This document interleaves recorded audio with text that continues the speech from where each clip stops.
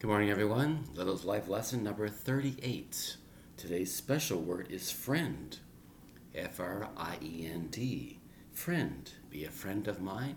Be a friend of yours. Feel like a friend.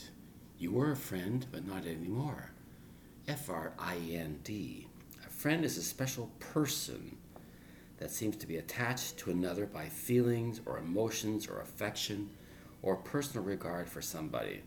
A person who gives assistance to somebody. A friend helped you in need when you were desperate for help financially or emotionally. A friend is always around. A friend is a person you can count on in the middle of the night, any time of day or night. Help you out emotionally, financially. Can I call you as a friend? Are you able to help me as a friend? You've heard that word in many, many contexts of many, many stories. Hence the word friend. Friend. Along with that is, are you friendly? Do they seem friendly to you? Do the people in that room seem friendly? Or are they good friends to you? You might say another expression you've heard in many, many areas of life, friend or foe. Who goes there? Is it a friend or is it a foe or enemy? Is it a friend of the family? Is he or she a friend of the family?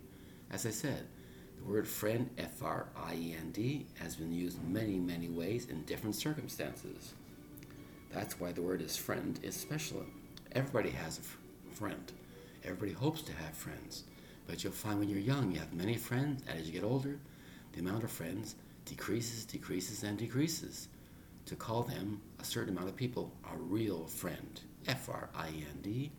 That's why today's word for Little's Life lesson number 38 is friend. Friend. Goodbye.